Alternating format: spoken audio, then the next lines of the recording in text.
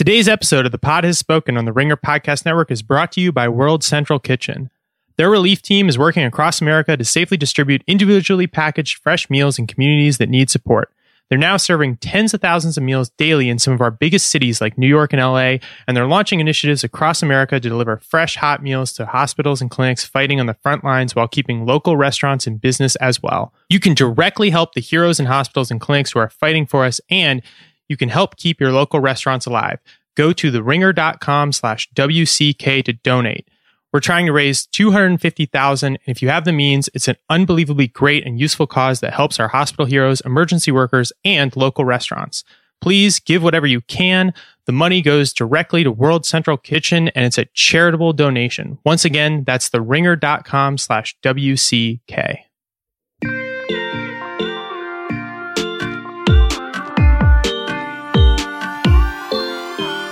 Hello and welcome to The Pod Has Spoken, the Ringer Survivor Recap Podcast. I'm Riley McAtee. I'm your host. Every Thursday, I'm here on the Ringer Dish feed to recap the latest episode of Survivor.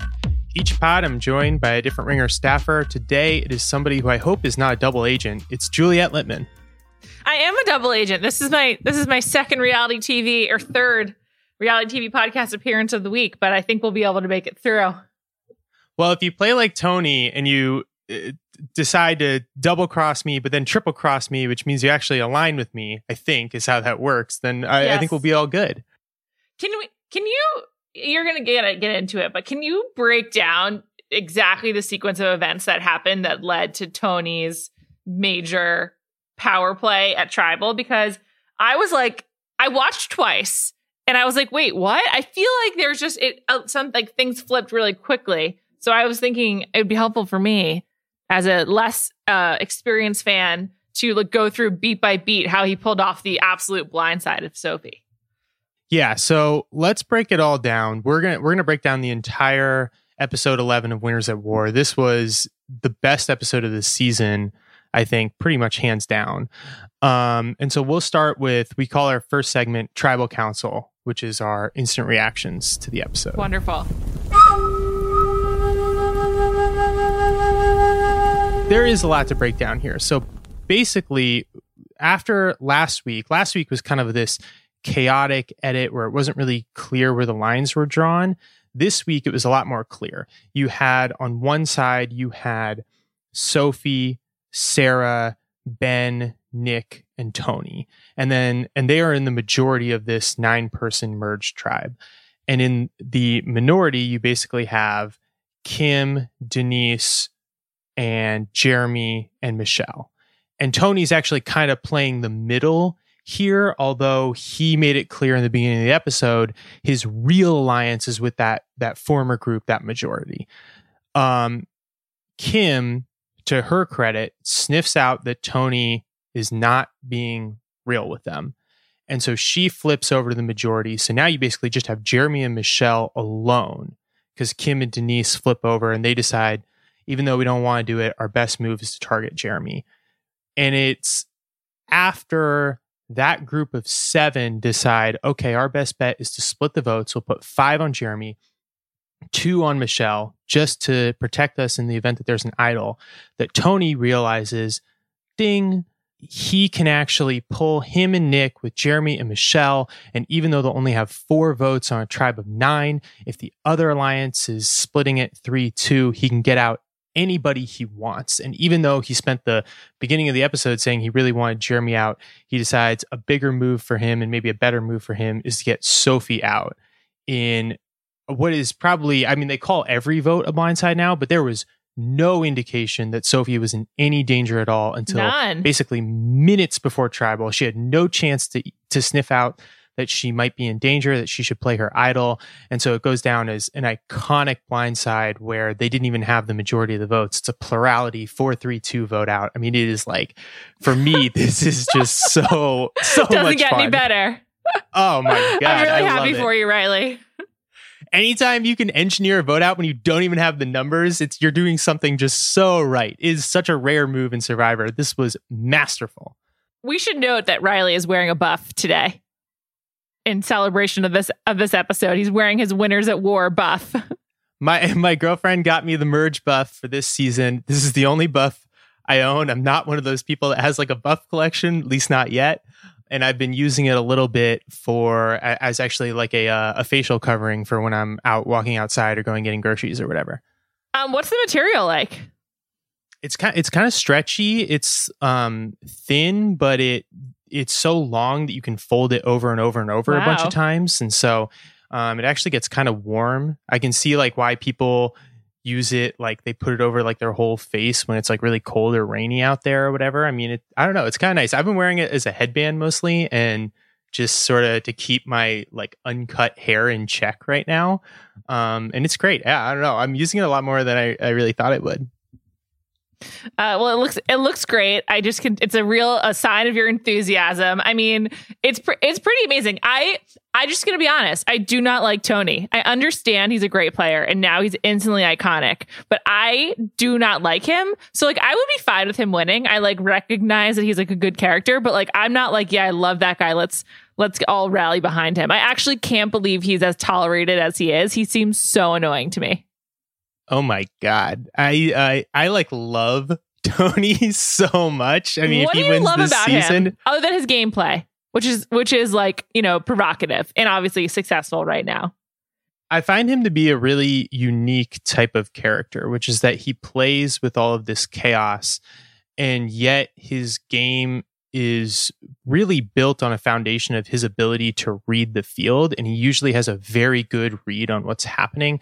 So I find him to be one of the smartest players out there. He's also very good at building bonds with people where he's social, and he's just hilarious. I mean, he's just funny to watch. That of itself is what's so appealing about him. Even if he were like a bad player, he would still be entertaining, but he's a great player and he's entertaining.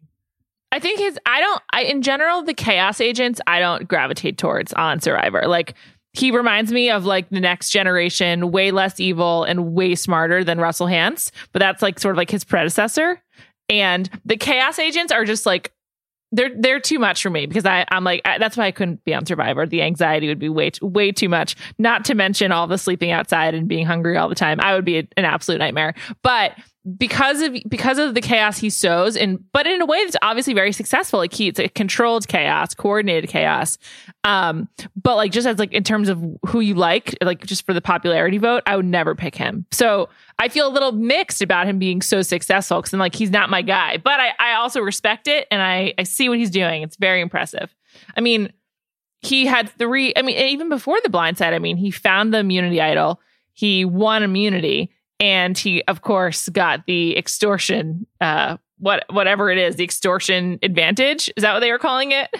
The disadvantage. I just like that he was so giddy and excited to use it when he thought it was something that he could play. And then the moment he realizes played against him, he was like, oh, this is disgusting. This should be illegal. This is wrong. It was interesting. So for you, what did you think about the advantage coming out of the edge being basically something to sow disorder? It worked really well for this episode because it got the perfect player to scramble, which is Tony. And as I was kind of saying, he's really good at building social bonds. It's sort of underrated part of his game. And he was able to go to different people from different alliances and immediately get the fire tokens that he needed to pay off that debt. So it worked for the episode, but philosophically, I think I'm opposed to it, because I don't think that people who are voted out from the game should be able to just blow up someone else's game.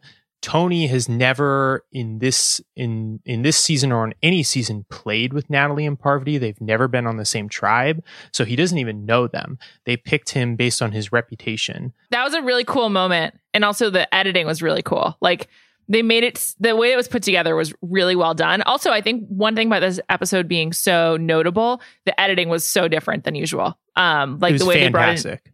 the way they brought in music for the fashion show, the way they did a lot of kind of simultaneous storylines. It was a real flex by the editors of the show, being like, we can do other stuff too. I thought that was really cool. I hope they get the credit for it too.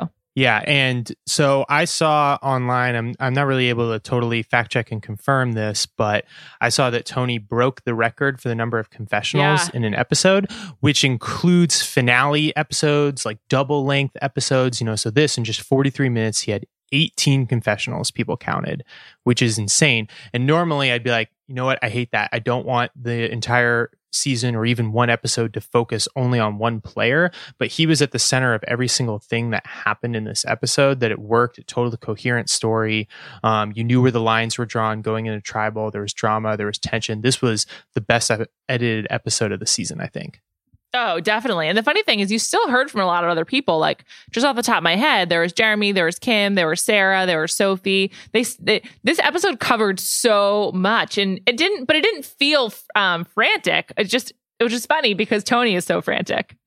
The one thing I would have wanted is I wish that we had kind of heard from Nick. He didn't get any confessionals, and he found Tony hunting for the idol, and he was the first person that Tony had to secure Nick's vote, to make this plan to vote out Sophie happen. So surely Nick has thoughts about all of this.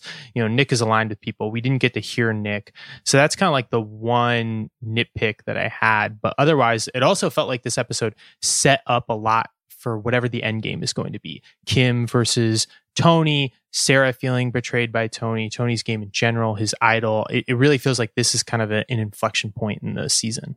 I'm glad you brought up Kim. I now think she's going to the final, like based on tonight's episode, the way that she was positioned, the fact that she's still here, the fact that she's so well liked, and also the way that, and I also don't like to read too much into the edit, but just the way that she was positioned based on the storylines and how she's being really strategic now, I think it's going to, I wouldn't be surprised if it was a Tony versus Kim final.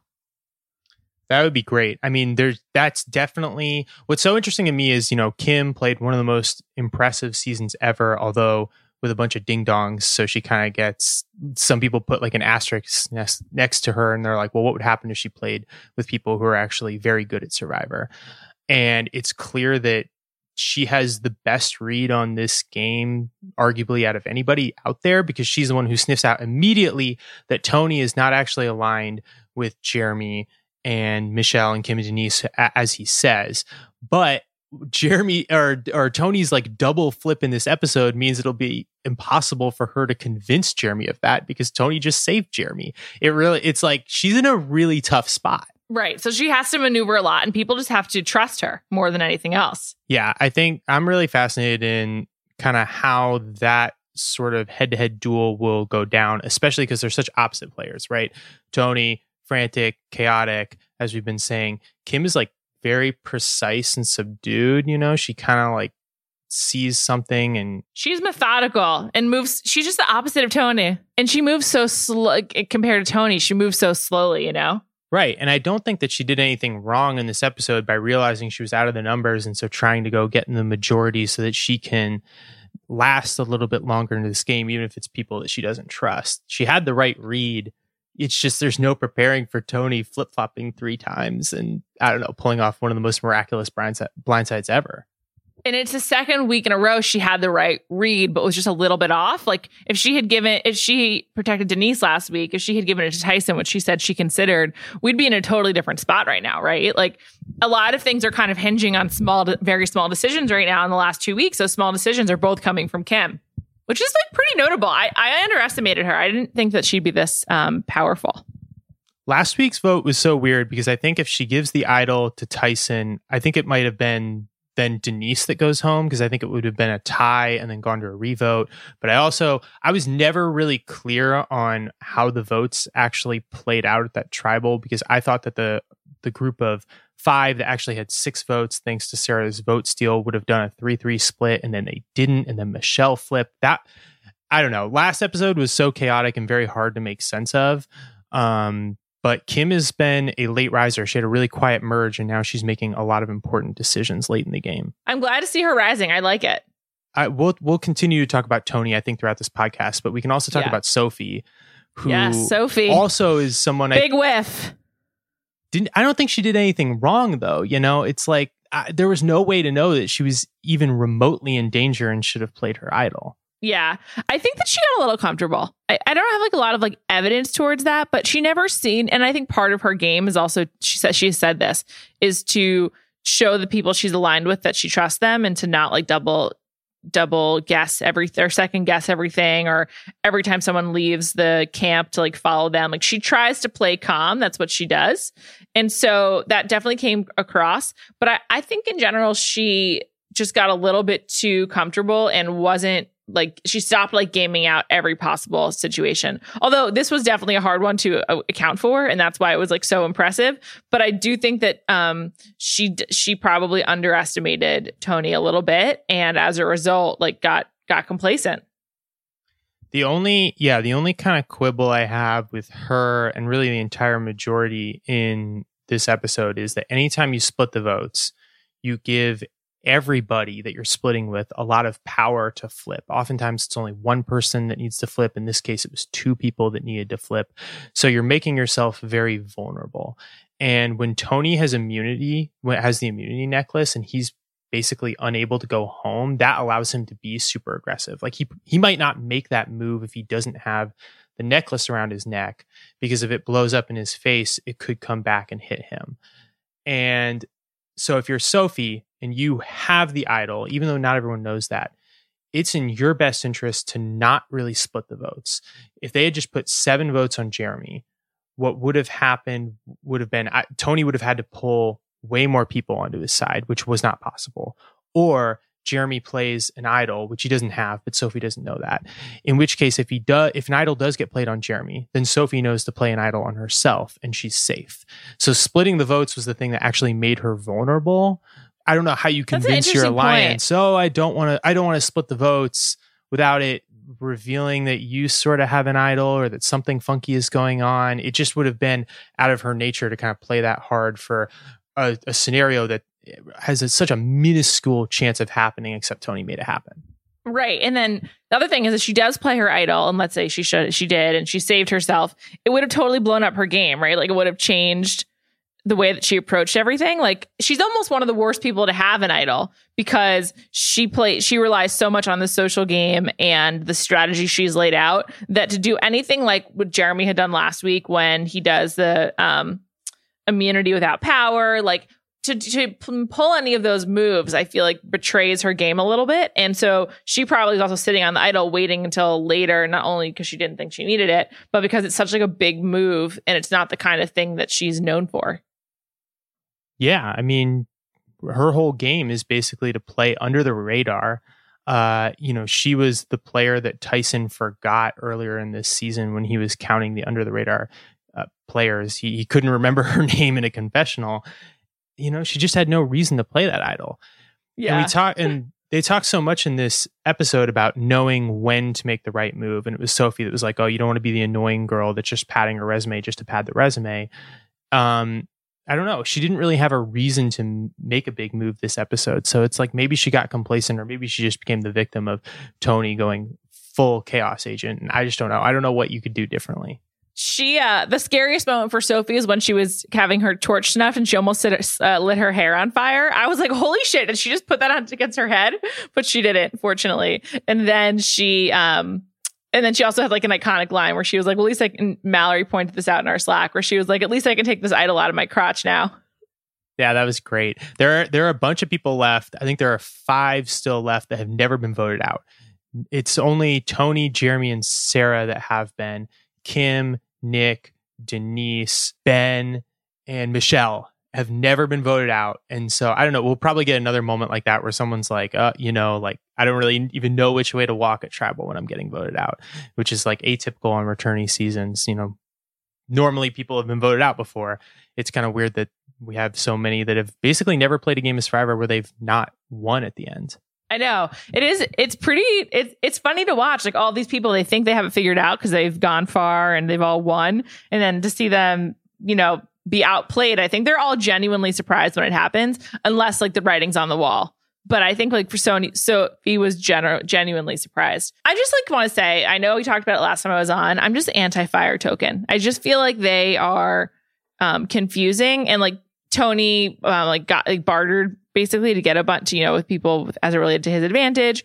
I just feel like they're overly complicated, and I'm not sure they're actually worth it. So I'm still kind of intrigued by the idea of fire tokens, in that I think that you can adjust maybe the economy a little bit, like the supply and demand a little bit to balance them a little bit. What I really don't like is this idea of players winning an immunity challenge and winning fire tokens with it, and then that somehow putting a target on their back. Like if there's any downside to winning an immunity challenge, it's that players will say, oh, they're a physical threat, we have to get them out the next time they lose. It shouldn't also be they have fire tokens, so we want to get them out, or they have fire tokens, so we're going to put this extortion advantage on them, right? If Tony hadn't won immunity in the last episode, he would have had only one token. And even though he's the crazy chaos agent, they probably think, yeah, we can put it on somebody else who we think has tokens. It just kind of sucks that it's like, okay, winning an individual immunity is almost coming with so many negatives that it's almost not worth it. Like it's still worth it, but I just don't like that it comes with baggage now.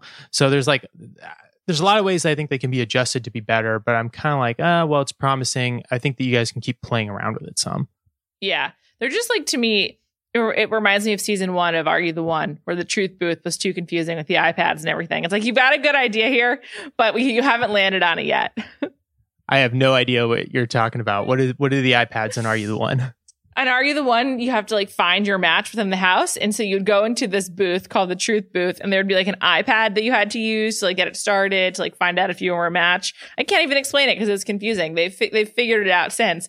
But it's like when they introduce these gimmicks in the beginning of a reality show, it's like obviously in the room, the producers are like, yes, great idea. That's totally going to work. And then in practice, it's a little wonky and they have to like keep tweaking it like in the next seasons to make sure it actually does work. Kind of feels like the type of thing, if they were going to do fire tokens, they should have introduced it a few seasons ago to get it polished and ready for the big all winners season instead of just jumping into it on all winners. Yeah, totally. But it's still good. I have to say, I'm so happy for that the Edge is around, because I think like Parvati is still some of the best parts of the show. Like she's just so charismatic and so good on television that though I have problems with the Edge, A, I'm hoping someone from the Edge wins, and B, I like seeing Parvati in particular. Yeah, I think that Parvati has a really good chance of coming back too, because she's kind of underrated in challenges. If they do a sort of like endurance type challenge, she's a good one. Sophie actually now is a good one. She's very good at challenges, good at puzzles, good at endurance stuff. The other thing is, I don't know if you're watching the secret scenes that they put on CBS.com after the episodes. I am not. Tell me about it. They've had a few good ones. This week they had one with Kim and Sarah where they talk about like the toll that the game takes on you as a person because you feel like you compromise your integrity to get ahead in the game. That was actually really interesting. And then they had one with Yul and Parvati where Yul and Parvati kind of talk about the perspective that you gain out there of just being able to kind of take a step back from life and like reevaluate everything. And you don't, when you're out on the island, you don't wake up in the morning and immediately reach for your cell phone or start your work day or, fire up Twitter. And it was interesting. It was more about Yul than Parvati, but it was Yul being like, I wasn't really expecting to like reevaluate or like find myself or like go on a journey out here. But then he kind of admits that happened to him anyways. And the family visit was a big part of that for him. They're putting good stuff online, and it's just another reason. We said it a million times, but it's like, make the episodes longer and just put all this stuff in the episode. I love Yul. What a great guy. I got to check that out, Riley. Yeah, there's good stuff from the Edge a lot of times on the secret scenes, and a lot of times with Parvati and with Rob, and like basically all of these favorites that we're kind of happy to have the Edge, to have them around.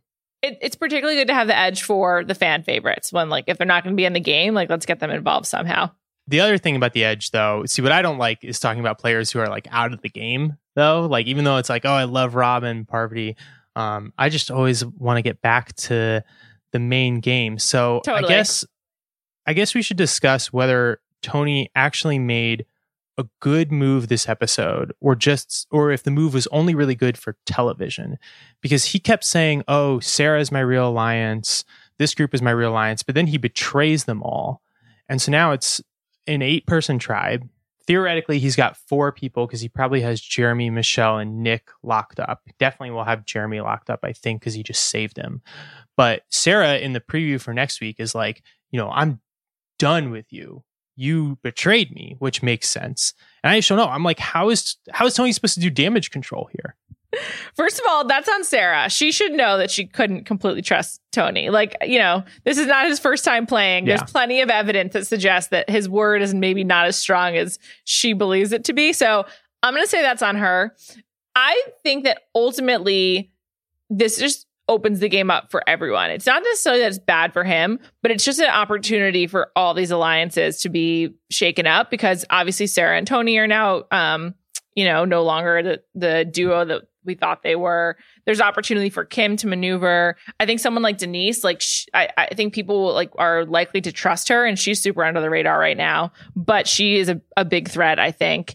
And so I just think he opened the game up for everyone, and not necessarily hurt himself, because who would be surprised? The reason Parvati and Natalie, without knowing him, selected him for the extortion advantage is because he's known to be a wild player. And so what he did was really impressive, though not surprising to me. So I just think that it's now it's like a reset for everyone. So it hurts him, but moreover, he hurt himself by having to defend this, but moreover, it just resets the landscape. Anything could happen. I'm really amazed that anybody kind of trusted him at all, or even let him make the merge. I really thought we'd get another Game Changers type of season for Tony, which is he went out in the second episode, because why would you ever want to play with Tony? You never want to play with somebody you can't trust, or even if you can't trust them, you just can't predict what they're going to do.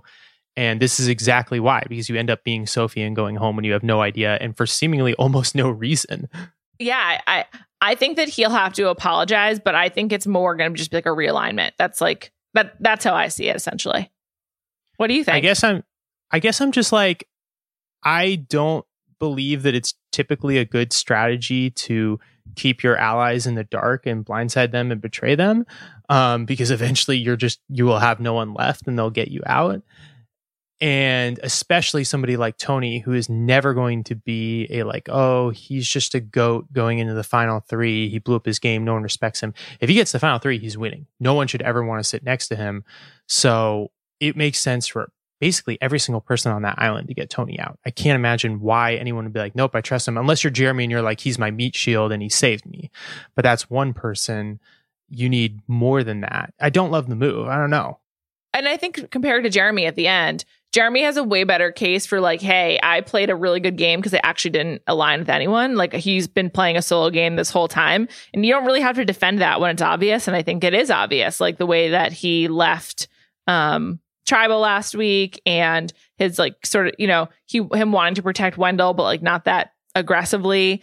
Jeremy's kind of, with Natalie leaving first, he was a real free agent, and he's remained that way, I think. So I think Jeremy would be really scary to sit next to, because he didn't, though he's playing for himself, he hasn't really angered anyone along the way. I don't know if you caught that Jeremy was just staring daggers at Ben during this tribal. And that was, I think, partially because one, he as he says, he's really annoyed by Ben, but Ben was involved in the Natalie vote out all the way back in the first episode, and this was finally Jeremy kind of getting revenge, even though he never explicitly stated that.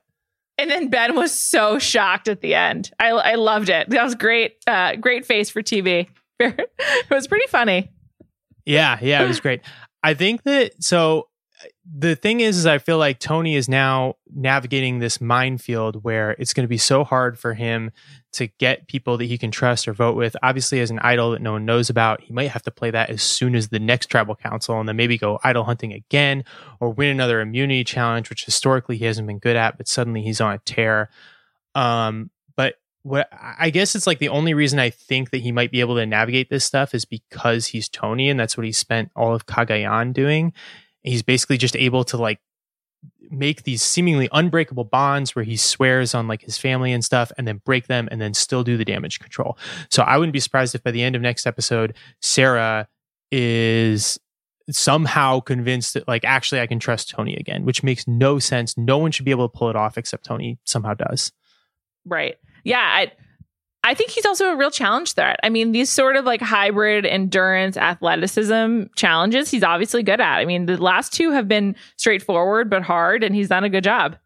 Yeah, I always thought that he just wasn't actually athletic. He was just a dude who lifts a lot of weights, and now I'm having to reevaluate that, because he's typically been, I don't know, pretty mediocre in challenges. He never won until last episode. I think that he's agile. Apparently he's good at standing in place now too, and doing the endurance stuff. I don't know. At the beginning of this episode, you kind of got the gears in my head turning, which is that a player like Tony, I think, will actually kind of be like Parvati in one very specific way, which is that since Parvati won Micronesia and was so great on Heroes versus Villains and became the kind of legend that she is, I think almost every season, every newbie season at least, you get a Survivor contestant who says, oh, I'm going to be the next Parvati. I'm going to be Parvati 2.0. And that player typically fails because they don't really understand how Parvati plays. They're like, I'm going to be diabolical. I'm going to flirt with people and get all these guys on my side. And it never works. And I would imagine that in the next 10 years, we're going to get a bunch of dudes who are going to be like, I'm going to be the next Tony. I'm going to create chaos and I'm going to use that to climb the ladder to the top. And what's going to happen is they're just going to blow up on day 3 and get voted out very quickly because Tony's game is such a high wire act to walk. And I just, it's going to be fascinating to see the ripple effects of Tony on further Survivor seasons. Yeah, I know. And what he's doing is really hard to do. It should come with a disclaimer of do not do this at home or do not try this at home because it's really hard. Yeah.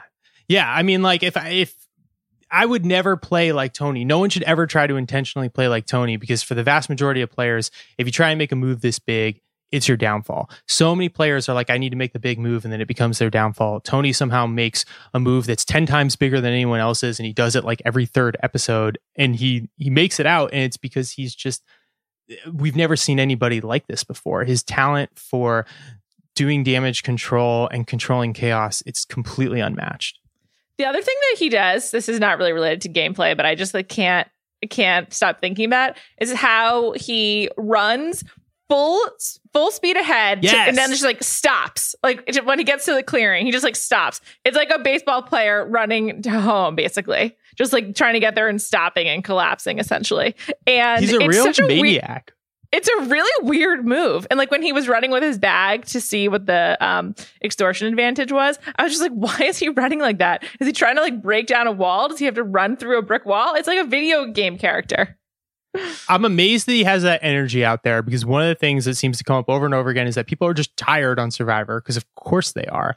And then it's just the way he runs too is kind of like him, chaotic and uncoordinated. And he just, I don't know. I'm amazed that people don't notice it more. They're not sitting in camp and they suddenly just hear somebody crashing through the woods and they go, oh my God, Tony found an advantage or is doing something. I know. You'd think you would hear him rustling all of the plants and when he's hiding in weird places. He's a really weird guy. It just shows you when you're just super weird to begin with, you get away with a lot of stuff because people are just that's just Tony.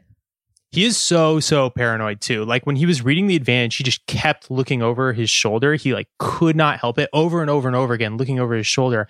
And even in the last episode, when he had the immunity necklace and Jeremy went to play the advantage, Tony was like, oh, that's not, an immunity necklace nullifier. And it was kind of a joke, but you could tell that Tony was actually nervous about it. There was a moment, I'm sure, where there were butterflies in his stomach because he just cannot help his mind from racing. I mean, it must, I don't know.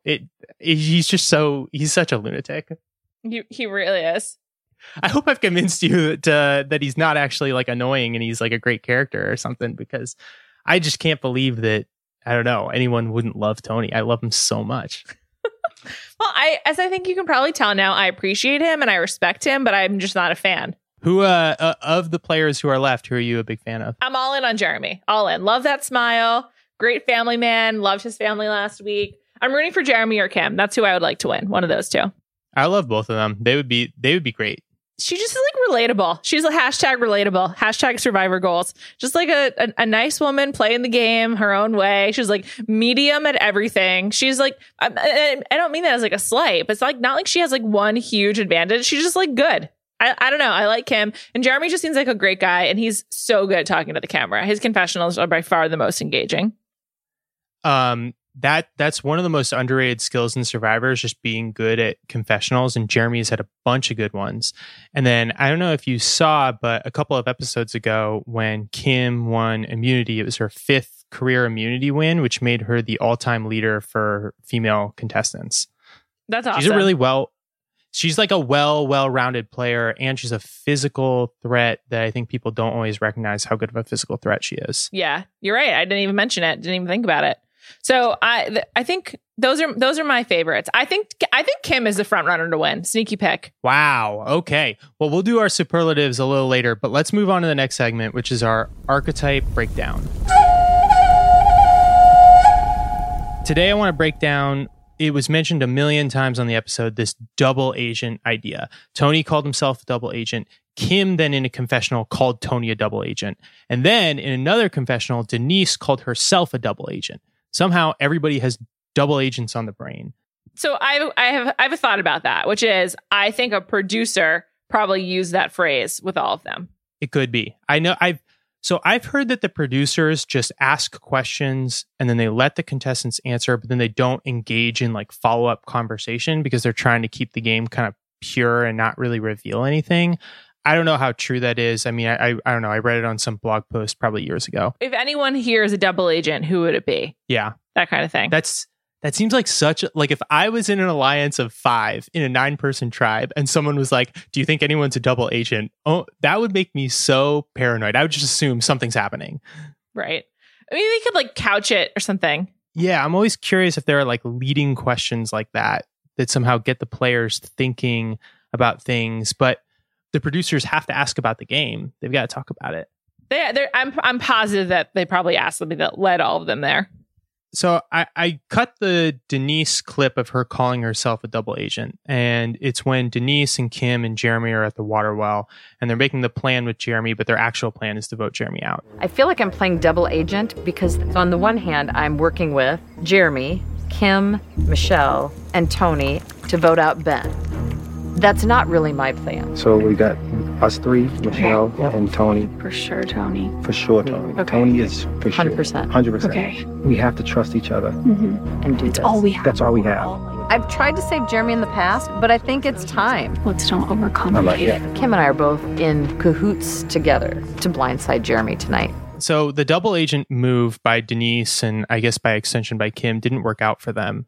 And I guess what I kind of want to talk about is this idea that you can play both sides or you can flip-flop or you can infiltrate and go undercover. And my main question is this too early in the game to be doing that? Because once you've kind of burned some people, you might never be able to cross those bridges again.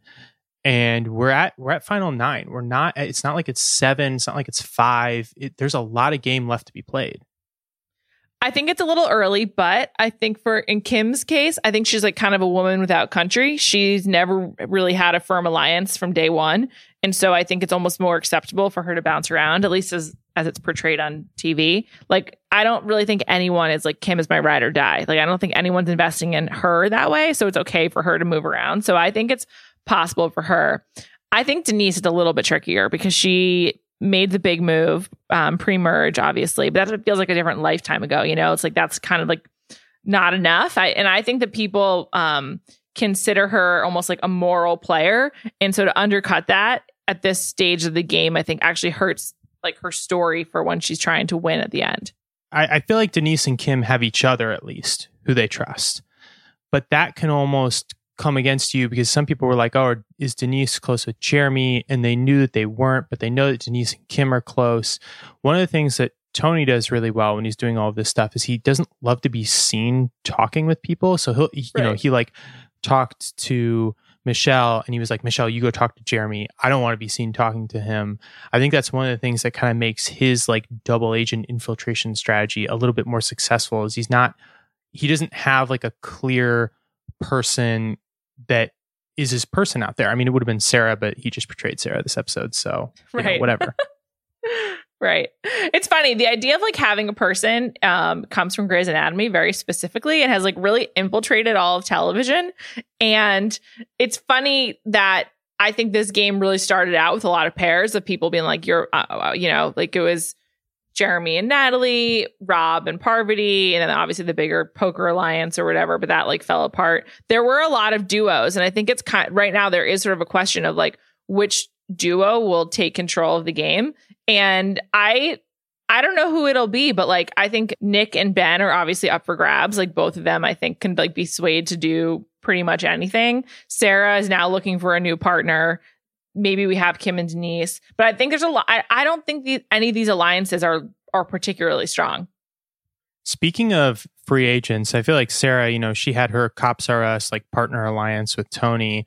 And then in this episode, like weirdly threw him under the bus. She was like, oh, Tony has no social game, but I have a social game. And we didn't talk about the fashion runway segment. That was excellent. My God. Loved it. So, yeah, give me your thoughts on the fashion segment. I thought that was really funny. I thought this was an interesting episode of trying to soften everyone, basically, of trying to like make them seem more human in a way or something. I don't know, particularly with Sarah, but I liked it. I mean, that was kind of the sort of anomalous editing, right? Of the way they worked in the music, and they had the fashion show, and even Sarah being like, people think I'm this and I'm that, but I'm also really creative. I just thought that was different than usual. And it was interesting. I wondered if that was like something, if that was also like in relation to how much gameplay there was from Tony. They kind of like, they sort of balanced that out with, showing Sarah in that light. But yeah, it was different. I thought that was cool. I liked it. I like knowing more about what they do around camp. I'm like, because I'm a reality TV junkie. It's like, I love the sort of banal stuff of like what you do in the down moments. So I also liked for that reason, seeing the group on the edge go watch the sunset so that Natalie could go under the shelter and find the clue. And I for that reason, like I really like that stuff. Yeah, I agree 100%. I think that not only do I just enjoy watching camp life stuff like that because it can be entertaining, but it can also explain why some people want to work together and why some people don't. Like why they just click. Like a lot of it's not even what you're seeing. It won't even be necessarily 100% strategic. It'll just be like people want to work with people that they like, and they don't want to work with people that they don't like. And, some people can be a bummer around camp and some people cannot. And so it's come up a few times here where Tony has said some things that have gotten on the nerves of people, either Jeremy or Sarah or whoever. And that could be the kind of like the cracks in his game that maybe will ultimately lead to his downfall, or will just be an obstacle for him to overcome. It's true. I do think that Sarah saying that, oh, Tony has no social game, my social game is great, is a big misread on her part. I think the only reason Tony can play the way that he does is because people like him and he has a really good social game, even if they're butting heads a little bit. There's no indication that she has a good social game. Like I think people like her, but is she using her social skills to dominate the game or steer the game in any direction? She might be, but there's no evidence of it. Yeah, well, I think that's where one of these secret clips, if you look it up, comes in, because it's like her and Kim have this great like heart-to-heart chat, but it's also notable that clip ends up online and not in the actual episode. So, Sarah gets some demonstration of her social game here as a part of the fashion show thing that she does, because that seems well received, but maybe not the deep connection with Kim that she may or may not have, because maybe it doesn't matter. Who knows? Let's do our superlatives here. I know that we've probably talked a lot about some of our best moves and worst moves and stuff, but I think there's more to say. Juliet, what was your best move of the episode?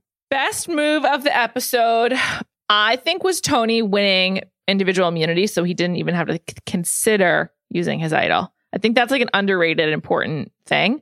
It also repositions him having 2 wins in a row as like a challenge threat, but like in a good way, I think. Like I think it makes people more aware of him as an all-around player. And I think that's like almost underrated to this whole equation. It just gave him so much more latitude because he didn't have to worry about himself.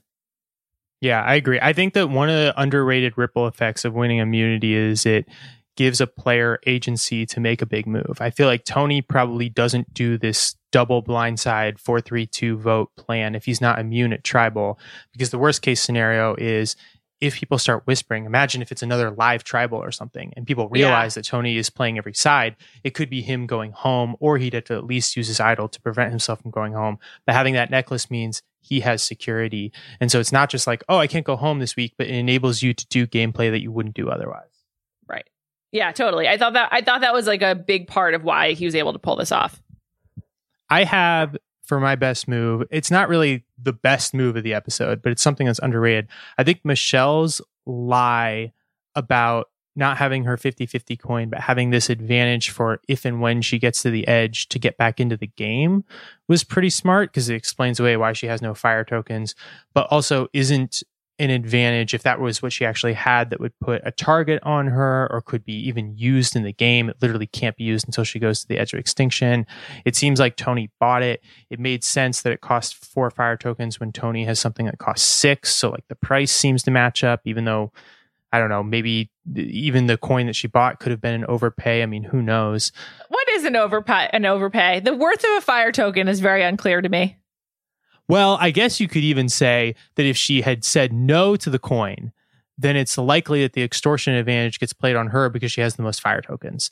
So by not having fire tokens, she took a target off her back, kind of, which again is probably another flaw with the fire tokens right now. No one knows the value, and the value might even be negative. Like oil. I also really liked when Michelle was talking to, when Nick was saying that people said that he looked like a vampire, and Michelle was like, yes, you do kind of look like a vampire. I was like, Michelle, you kind of look like a vampire. They have like similar features. I thought that was really funny. That's kind of funny. I totally see it. I like that Ben was like, oh, did you shave your teeth like that? I know. That was funny. I don't know if you caught that. Poor Nick, though. I saw he was on Twitter kind of complaining about his edit a little bit because there was also a scene where he got caught like sniffing his armpit, basically, and they like threw it in there really quickly. And he was just like, what the hell is this, guys? And I thought that was hilarious. I enjoyed it as well. Let's do worst moves. Juliet, you go. Worst move. I don't know. I don't think there was a real clear worst move. I just think Sophie should have played that idol. Yeah, I mean, like as we kind of said, I don't know if she did anything wrong, except that maybe she should have been a little more vocal about it not being a vote split. She would have had more control over the votes if there's an idol played. This doesn't really play in this week's episode. I guess we'll see more of it next week. Another huge error was just Sarah so blindly trusting Tony. But you can save that for next week. That could also be an error on literally every player in the game at this point, including players like Jeremy and Nick, who needed to trust Jeremy this episode. It's like an overall game move is don't trust Tony at all, because he will eventually flip-flop. He will eventually betray you. This is his whole game. Just get him out. Yeah, I know. It's really true. But yeah, I don't think anyone had anyone big mistakes. It's one of the reasons why Tony's week was so amazing is because he wasn't like exploiting any mistakes. I think that, I don't know, we might revisit this and say that this entire blindside by Tony was a mistake. It's like you kind of wonder if he had just gone along with the plan to get Jeremy out. Maybe that's better for him long term. Maybe it's not. It all depends on his ability to manage the fallout.